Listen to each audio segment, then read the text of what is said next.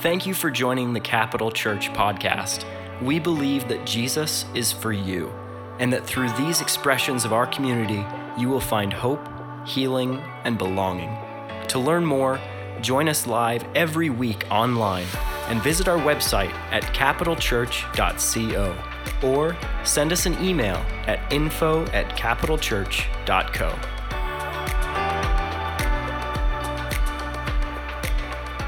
Well, I'm excited you made it here today. I think God has something for all of us in Jesus' name. And everyone said, amen. So we talked a little bit about this last week, but everyone in this room has a shadow mission. You have a shadow mission. If there's a John here, John or John's, you have a shadow mission. I have a shadow mission. Shane has a shadow mission. My mom doesn't because she's pretty much perfect, right? She bats 1,000. She's amazing. But hey, sometimes I feel like Oprah. Like I should be saying, you got a shadow mission, you got a shadow mission, you got a shadow mission. We all have a shadow mission. A shadow mission is, it's an unworthy pursuit. It's a darkened purpose. We could say it's a happiness of ours that somehow lies outside the range of God's love for us. So a darkened purpose is a counterfeiting of the purposes of God for our lives. And so when we talk about a shadow mission, we have to talk about you and I are designed by God to live on purpose. So it's not the case, turn to your neighbor and say, it's not the case. It's not the case that some of us in this room live from purpose and then some of us don't live from purpose. Everybody lives on purpose. You are designed by God to live a purposeful life. We are purpose creatures. So the question is, what purpose are you living from? And we talked a little bit about that last week. What I want to talk about here today, I want to scale it up a little bit, and I want to highlight 4 aspects of a shadow mission for the church. I believe churches can have a shadow mission. And so today, if you're taking notes or if not, you want to figure out kind of a map for where we're going, I'm gonna highlight 4 different dimensions of a shadow church and how you and I can respond in a faithful way. So number 1, when we the church, everyone say the church, when we the church cultivate an overly critical disposition towards culture rather than a merciful one, we become spiritually bankrupt. It's kind of a long sentence, so I'm gonna say it one more time. When we, the church, cultivate an overly critical disposition towards culture rather than a merciful one, we become spiritually bankrupt. And I know it's not hard to become critical when we survey the panorama of human wreckage and human arrogance and human pride and just plain old stupidity when we go on social media. Can I get an amen to that? Like, I think it's easy to get critical, to get a critical mind, to get a critical heart when we go on social media and we see just people doing stupid things. I understand that. And I think it's essential. It's an essential sacred responsibility of the church that we adjudicate in wisdom ideas that are deeply flawed. Can I get an amen? So as a church, we have a sacred responsibility to speak truth to powers. I think we got to deconstructionism.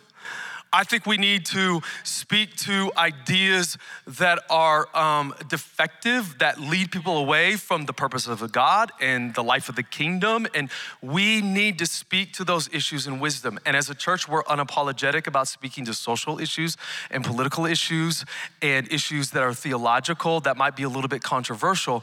We have a sacred responsibility as the community of believers to speak truth, to adjudicate matters in wisdom, and to do a bit of an expose on bad, faulty ideas. Even Paul talks about this in 2 Corinthians, if you're not familiar with your Bible. This is a letter written to a church in Corinth, and Paul says, any idea, any philosophical machination that exalts itself above the knowledge of God are to be torn down. So On one level, we are called to criticize deeply flawed, bad ideas that are bringing human life into ruination. However, our calling is not to tear down people with our words or our hearts. We are not called to tear down people with our words or in our hearts.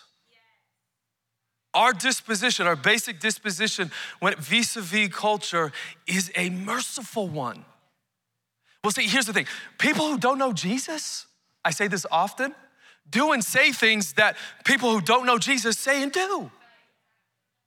Sometimes we're like, how could that person say that? Like, well, because they don't know Jesus.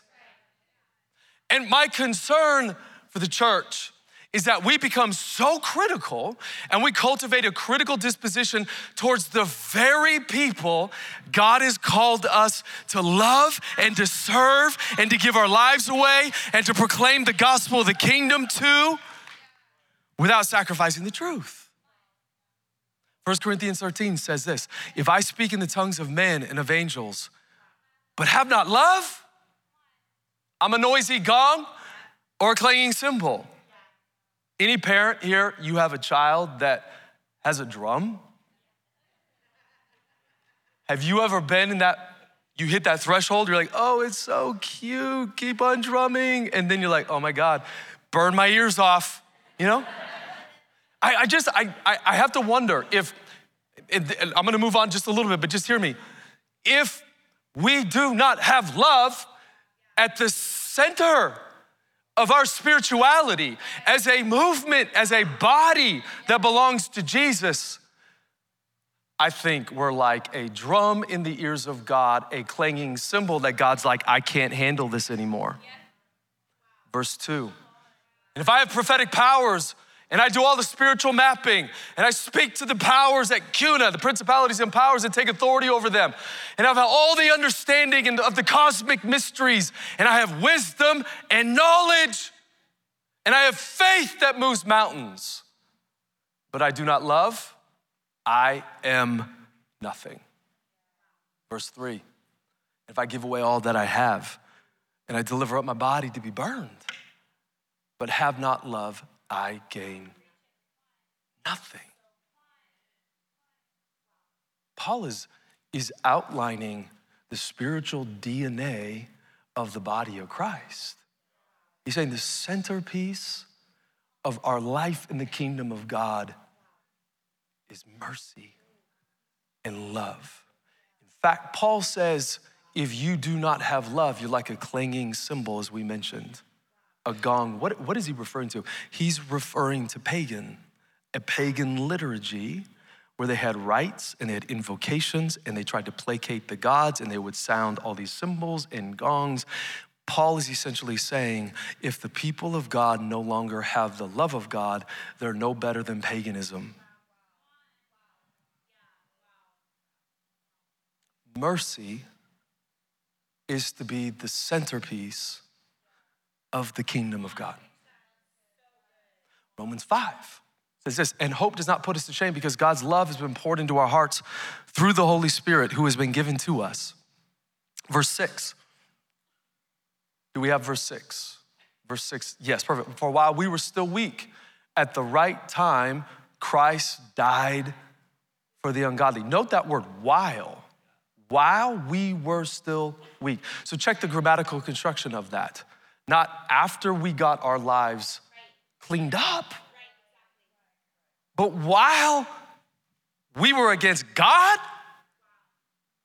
Verse 7 continues, for one will scarcely die for a righteous person, though perhaps for a good person one would dare even to die. Verse 8, but God shows could everyone say, his love. God shows his love for us in that while we were still sinners. Wow, Christ died for us. While, not after. Many people think that when it comes to Christianity, the verse in John 3:16 says something like this, that the Father sent his Son to die on our behalf in order to love us.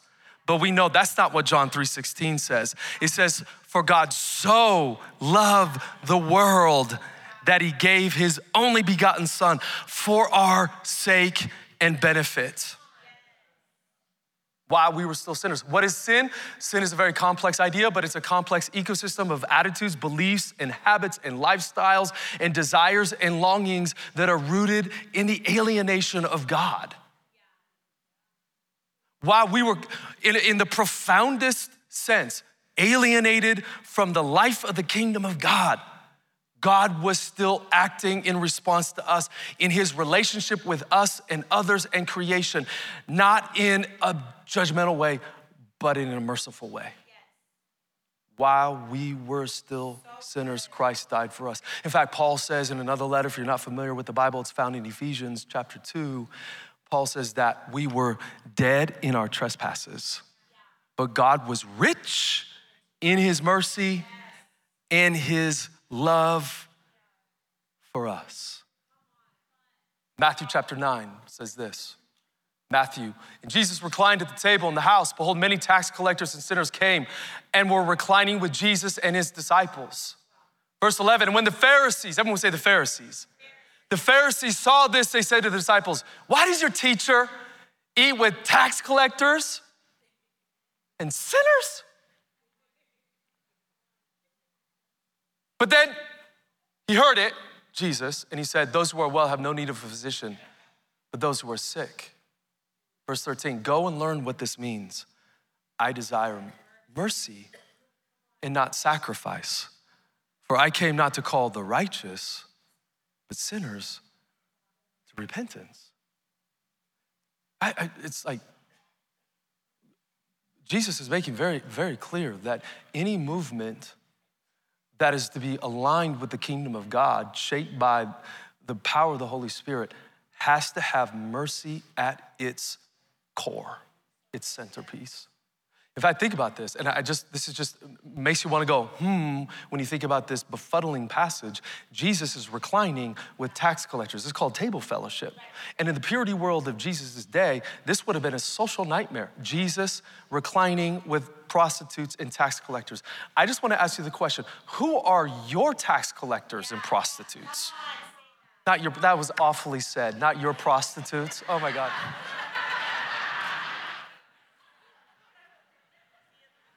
If it preaches, okay, it preaches. So embarrassing. But who would we consider? There it is. Hey. Who would we consider to be the tax collectors and prostitutes of our day? Because hey, check this out. When the Holy Spirit moves and he's doing something unique and we experience an intensification of his power, guess what? It will always get messy. It will always get messy. It's a social nightmare when Jesus comes because he always takes the social arrangements that we have and he just turns them upside down or right side up or however you want to say it, because God is a God of mercy. Matthew chapter 12 says this. This is one of the more befuddling passages that I've ever read. And I'm gonna read this really quick. Jesus is telling a parable. Matthew 12:43 says, when the unclean spirit has gone out of a person, Jesus is making a sweeping denunciation of the Pharisees here. And Jesus continues, it passes through the waterless places, seeking rest, but finds none. Verse 44, then it says, I will return to my house from which I came. And when it comes, it finds the house empty, swept, and put in order. Verse 45, then it goes and brings with it 7 other spirits more evil than itself. And they enter and dwell in that person. And the last state of that person is worse than the first. So the sweeping indictment is just like, oh, wow, Jesus. He says this, so will it be with this evil generation. Okay, so Jesus, please hear me. Jesus is not criticizing individual exorcism as being ineffective. Jesus is launching the kingdom of God, and God is setting people free in radical ways. what Jesus is saying, any renewal movement that does not have mercy at its center is wicked. In fact, he says, I'll say it this way, a movement that does not have the love of God, but the holiness of God is a demonic movement. Because Jesus is criticizing the Pharisees. The Pharisees were much like Jesus. They were a renewal movement that were preparing for the dramatic arrival of the kingdom of God. And Jesus is saying, your holiness is great. You have swept the house clean. You've intensified some rules and some regulations and some ceremonial practices on Sabbath and different things. Whatever, great. But Jesus is saying, because you don't have mercy, 7 more demons will come and fill your house. So we will be a people that speaks the truth to the powers. We value truth. We broker in truth. God is a God of truth. Can I get an amen? And we will be a people that will live holy lives. Wholly devoted to the King of Kings and the Lord of Lords. But if we have all of that and do not act in merciful ways with each other and with the culture and with people that we don't agree with, Jesus announces the same indictment over us. You are an evil and wicked generation. Anything that is not of love is not of God.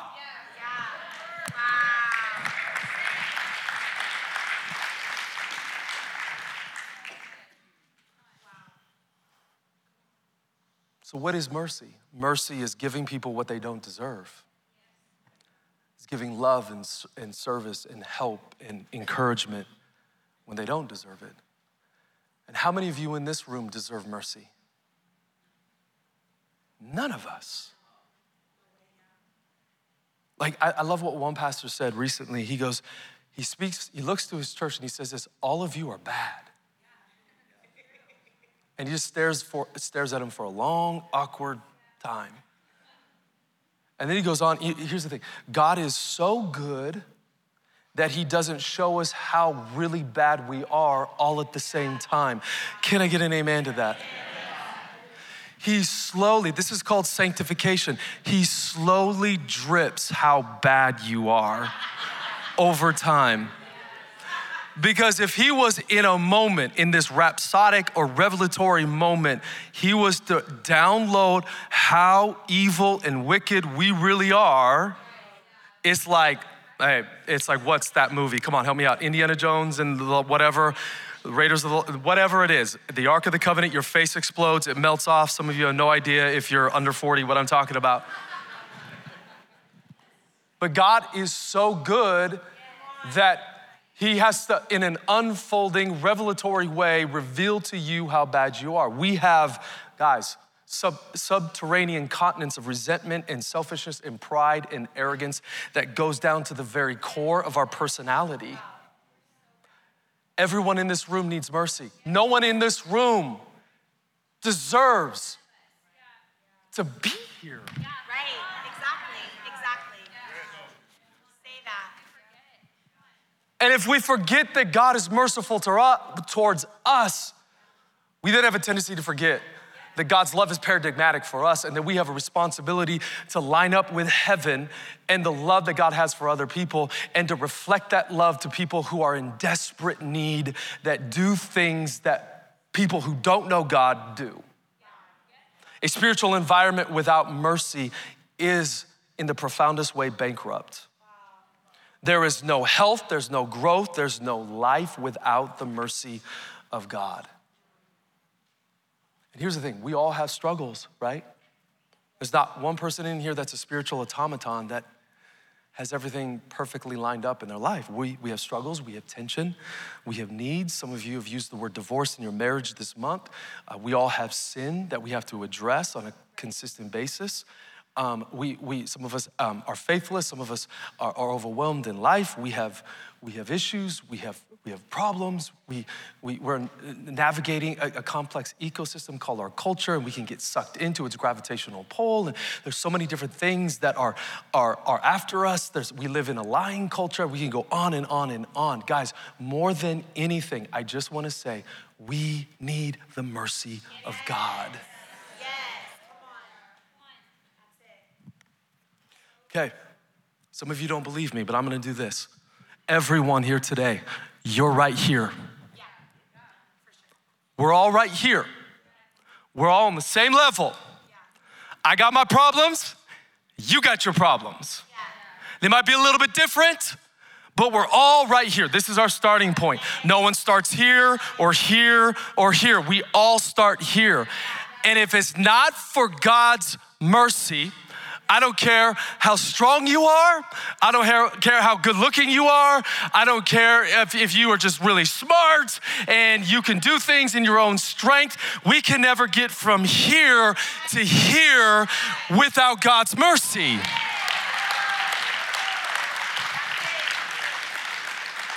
I told myself I want to do this, but I'm going to do it. Paul says in Ephesians 2, you are dead in your trespasses. If you're dead, you're dead. But it's through the mercy of God that he makes us alive. So if we need help with anxiety, if we need help with depression, if we need help with sin, if we have to work through some dysfunction in our marriage and with our family, we need more than willpower or soul power, or you just do you. You need mercy. Some of you think you're standing today because you did something. Actually, no one thinks that. I think we really know that. No, we're not standing here today because we did anything. This was us. Sorry, I'm doing it. Until I get some amens, I'm not getting up. This is you. Come on. We act like we just walk into church. Yeah, I got this Christian thing going, right? I understand the mysteries of spiritual mapping. I figured out justification by faith. Yeah, I got my stuff together. And we act as if we don't need mercy every day. In fact, many of us just assume that God's mercy is shown one time at conversion. When if we truly understand who we are and the breathtaking dimensions of the cross and his love for us, we begin to realize, no, we need God's mercy every single day.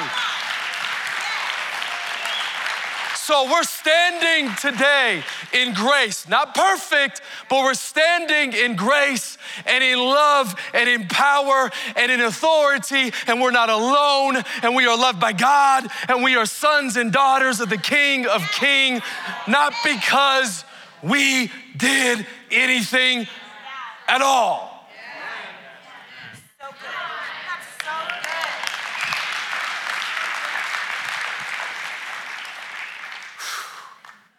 I feel it. We got to demolish pride, arrogance, pretending, fakery. Some of you are scoffers in here. That's totally fine, but I love you. Some of us think we could do it in our own strength, but I just want to say what Dre said earlier. It is not by might, it's not by power, it is by the Spirit of the living God that we are breathing, that we are here today, alive, that our freedom, that our deliverance, that those things that have kept us from the good purposes of God are not, please hear me today, are not the result of us getting God's attention because we deserve it. I'm sorry, I'm freaking myself out here today. Like, I just get back on the stage, Krist. No, right? We need mercy. We all have tensions that we're navigating. We're tired, we're exhausted, we're broken, we say things. Some of us still don't realize the power of sanctification. We don't understand those subterranean continents of resentment in our heart that is corrosive and is leading us away from the presence of God. You and I need mercy. And a spiritual environment that has mercy at its center is an environment that produces health and growth and life and healing and deliverance. Mercy. This is why we need to be merciful to each other. And this is why God has called us to be merciful to a world that is wrecked.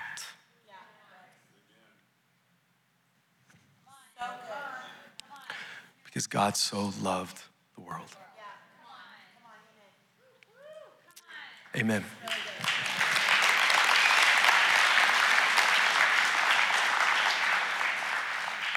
Because there's coming a day when people, I guarantee you, the next 3 to 4 to 5 years, people are gonna come into this room right now. If you saw them right now, you'd be like, no way, that brother is coming into this house. But I guarantee you, I feel like the Holy Spirit is saying, Capital Church, get ready. Because there are people that are broken, they don't love Jesus. You don't agree with their lifestyle. We're all on the same page, but they're gonna come and they're gonna flood this church. Some of them, they're coming in the church and I want people to be so surprised by the mercy of God, because listen, people are gonna come and set foot inside this sanctuary and they're gonna hang their head and their lives are gonna be filled with shame and guilt and torture and anxiety and depression. They don't think anybody loves them. They don't think anybody cares about them. They feel like they're alone. They feel like they have no future, but God is bringing them to this house.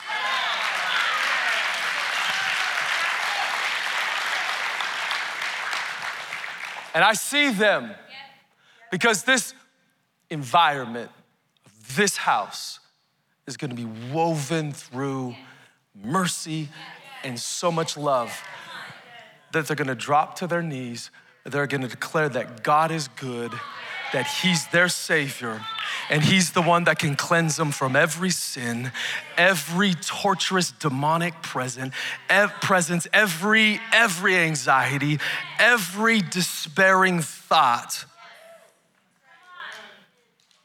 that happens because God is a merciful God.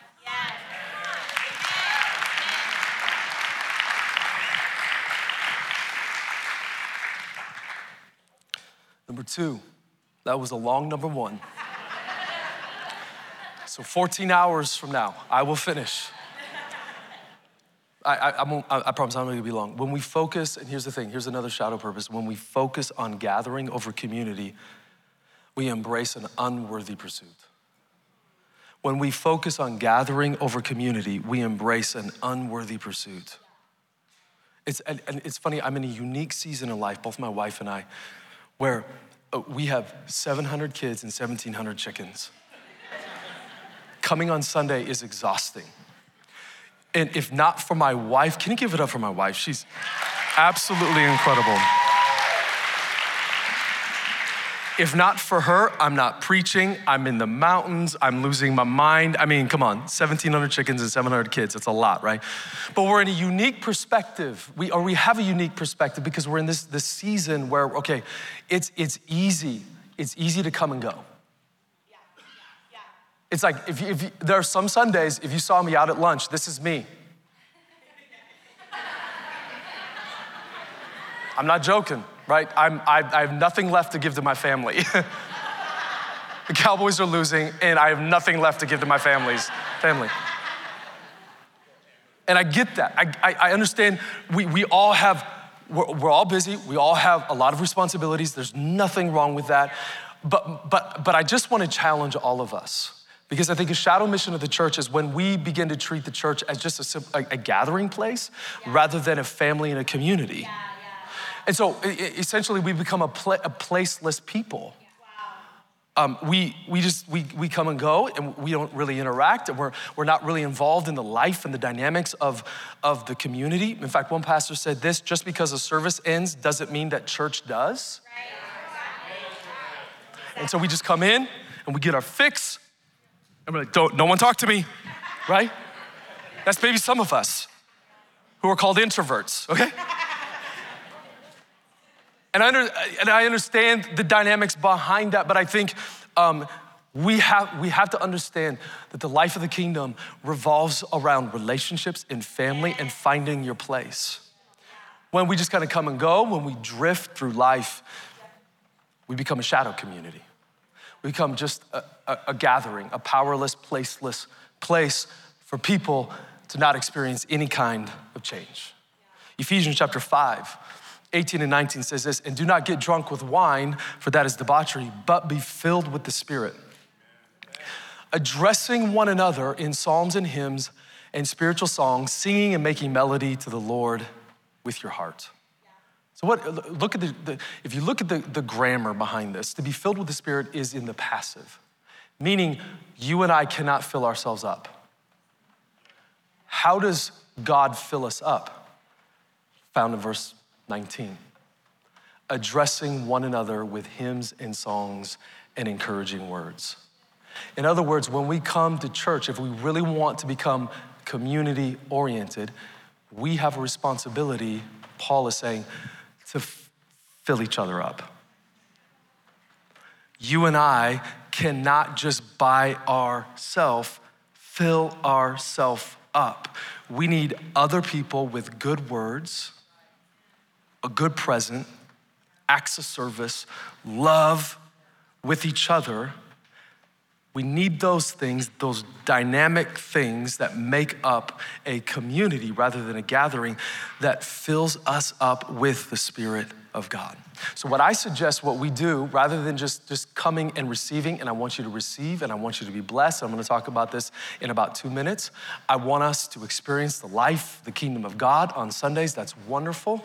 But I also want us to come prepared on Sundays to bless each other with 3 good words. What if 1,500 people to 2,000 people on a given Sunday came with 3 encouraging words for someone else? Filling each other up. Not just a gathering, but a community. Gatherers just come and go. Community people stay. They linger a little bit because they want to bless other people with good words. We need to know each other. We need to get out of our comfort zone. Can I get an amen? We need to step out. And when I'm talking about gathering over community as a shadow purpose, this applies not just to a Sunday. This applies to every day in our week. We have a responsibility to partner with the Holy Spirit to fill each other up. And everyone said amen. Number 3, when we accommodate consumerism over discipleship, we become a shadow church. When we accommodate consumerism over discipleship, we become a shadow church. Consumerism, if you want to know, is basically the church is seen as a purveyor of religious goods. So we just kind of come and we get some information about God on a Sunday. And it doesn't even come within our schema or even within our mind that we have a responsibility to contribute, to give our lives away. Commitment is something you can or not do.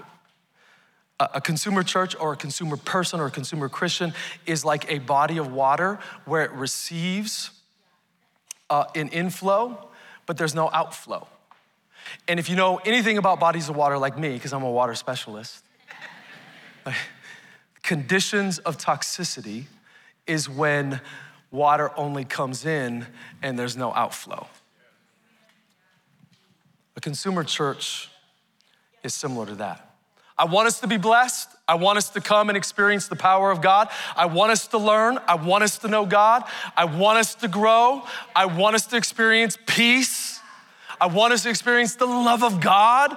I want us to be healed on Sunday, and we are gonna have that, gosh darn it. We are gonna fight for that. We're gonna fight for you. I have a responsibility to actualize, as I partner with the Holy Spirit, the presence of God for all of us, but it's not just me. A consumer church focuses just on the professionals. A discipled church focuses on all of us. and our responsibility in the life of the kingdom of God. Matthew chapter 25 says this, "Then the kingdom of heaven will be like 10 virgins who took their lamps and went to meet the bridegroom." I'm not gonna read through that story, but Jesus tells us this parable. And I've studied this for such a long time, and I think there's still some befuddling things, some puzzles in my head, but I think I figured out what Jesus was saying. He was saying, this is an extension, Matthew chapter 25 of Matthew 24, in this eschatological passage. Jesus is emphasizing the need and the posture and the response of his people in the end days. And then he gives us this parable of a bridegroom and 10 virgins. There are 5 virgins that are wise, and there are 5 virgins that are unwise. And so the 5 wise virgins, they trim their lamp. The 5 foolish virgins, they do not trim their lamp. They all fall asleep. And then as the story is told by Jesus, you have the bridegroom that comes when they weren't expecting. They wake up, the 5 wise virgins are ready to go. They're prepared for the dramatic arrival of the kingdom of God. The 5 foolish virgins are not prepared for the arrival of God's kingdom. They then go to the 5 wise and they ask for oil, and the 5 wise say that they don't have enough. And the bridegroom comes, and the 5 unwise, foolish virgins are left outside the kingdom of God. What is the issue here that Jesus is highlighting? He is highlighting what is so problematic in a consumer church, and it's this: we borrow our preparedness. In other words, a consumer church borrows their faith, they borrow their devotion, they borrow their wisdom, they borrow their authority, they borrow their Bible study plan from someone else that they trust, from the pastor, from that podcast guy, and they're unwilling to engage the life and the dimensions of the kingdom of God. A consumer church is one as such that does not take responsibility for their relationship with Christ. I think it's great that a really wonderful pastor 4,000 miles from here has some words for you. I think that's wonderful, and you should listen to great podcasts. But I just want you to know that you have your Bible, and you have the Holy Spirit, greater than Pastor Ken, greater than me, greater than Stephen Furtick, greater. I could go down the list of all these people that could give you great wisdom, but you have your Bible. Jesus has made his presence available to you. And you have the wisdom from, man, first service was giving me a ton of amens. I'm ready for it. Come on, church, give me some amens. But we have access to wisdom from the Holy Spirit that transcends what some wonderful pastor says 4,000 miles away from here, which is great. Let's listen to all the wonderful pastors. We're so blessed. The problem in a consumer church, though, is what Neil Postman talked about in the 80s. He called it the low information action ratio. In other words, we have so much information that we become paralyzed to such an extent we can't act on what we know. So in other words, there's an inverted relationship between information and acting on it. So if you glut information over and over and over and over and over on Sunday, and you don't act upon it, because it's the paralysis of analysis, then we become a shadow version of what God's called us to be.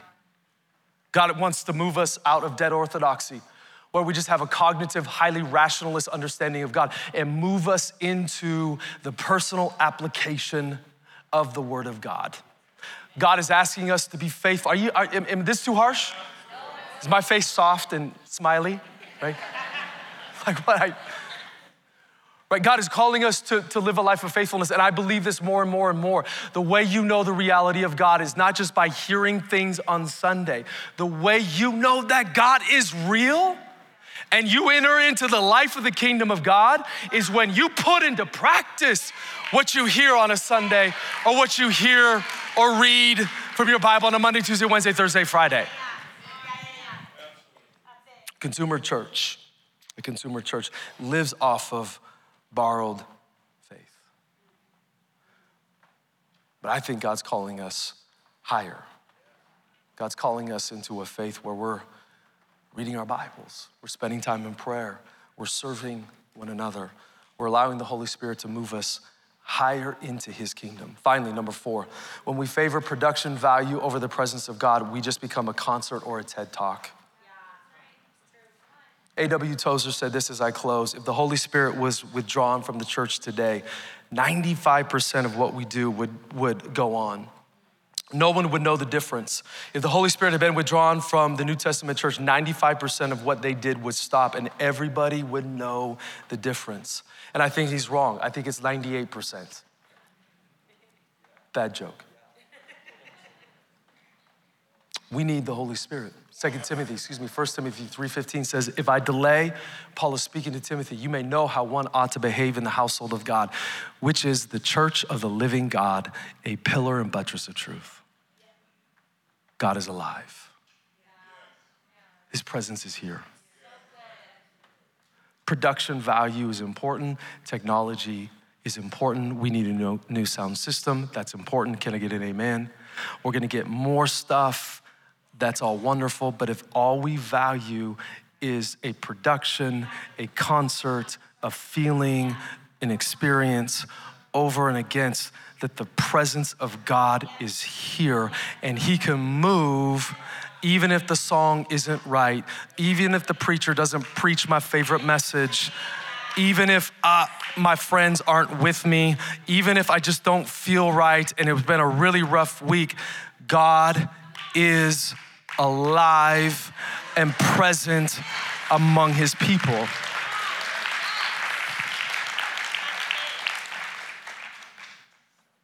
We cannot reduce church and Christianity to a series of doctrinal truths that require only mental assent without the practical application.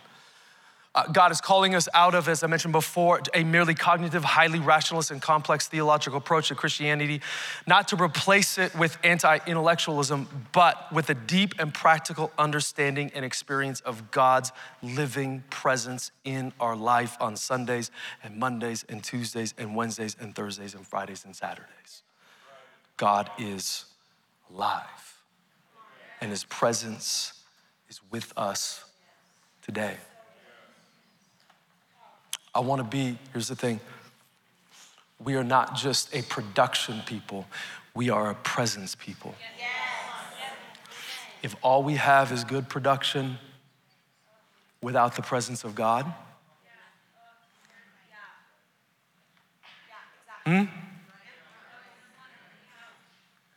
I want good production. Can I get an amen? We want good programs. Nothing wrong with those. Those could be very Holy Spirit things. But we want to be a people that comes with a great expectation that every Sunday, and then we wake up my daily life, that God is going to be present. I think we got to elevate our expectation a little more. God is on the move.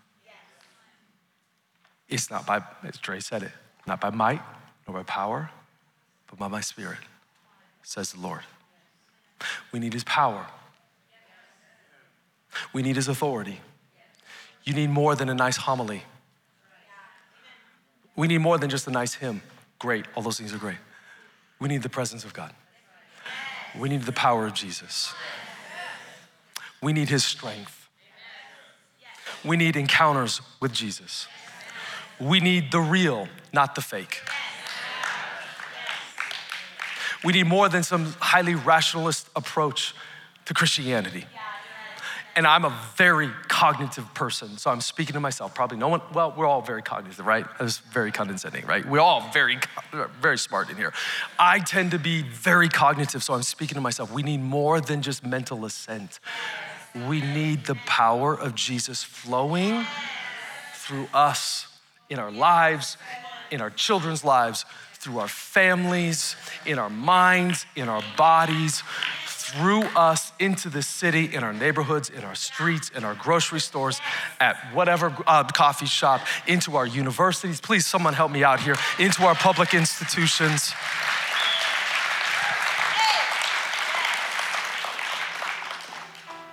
We need the presence of Jesus. And everyone said amen. Okay, I want you to bow your heads and close your eyes. I want to pray for you. If you today, you would say, and I want to get this part. I don't want to move too fast, but I need to hit this pretty quick. If you find yourself in one of those four groups, Krist, yeah, I realize I have not had mercy at the center of my relationship with God. That I've developed or cultivated a critical disposition towards culture.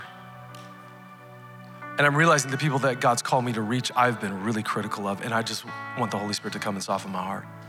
Or maybe you realize you kind of come and go. There's no judgment here today. But you're more of a gatherer than a community person. And you want to explore. You just felt compelled, the Holy Spirit was speaking to you. You want to explore the dimensions of life as a family. You want to learn what that is.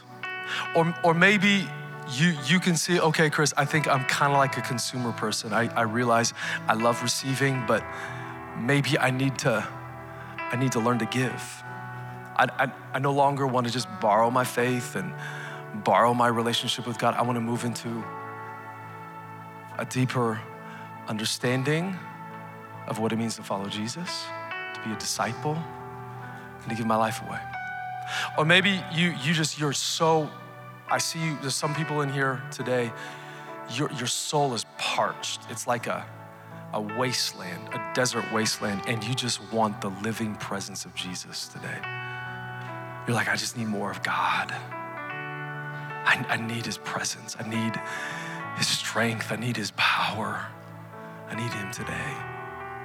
If you find yourself in one of those four groups and you've identified it and you would like me to pray for you, you want God to pull you out of something and then move you into his mercy and his grace. Could you just raise your hand right now? Okay, thank you, all over the place. If you raise your hand, I just want you to stand right now. Go ahead and stand if you raise your hand. I'm gonna pray a quick prayer over you.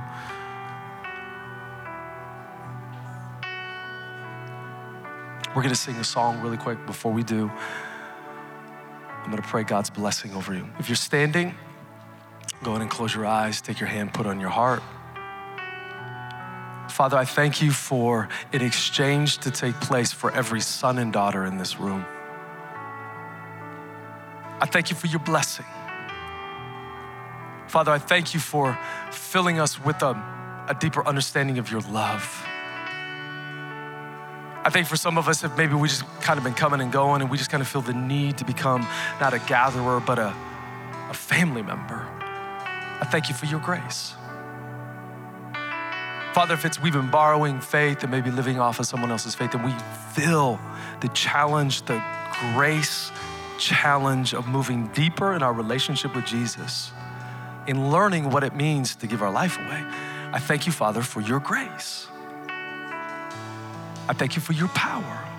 And if there are people here today, they're thirsty for the living presence of God. And they're like, God, I want more of your presence today. I'm hungry for you. I thank you for your grace.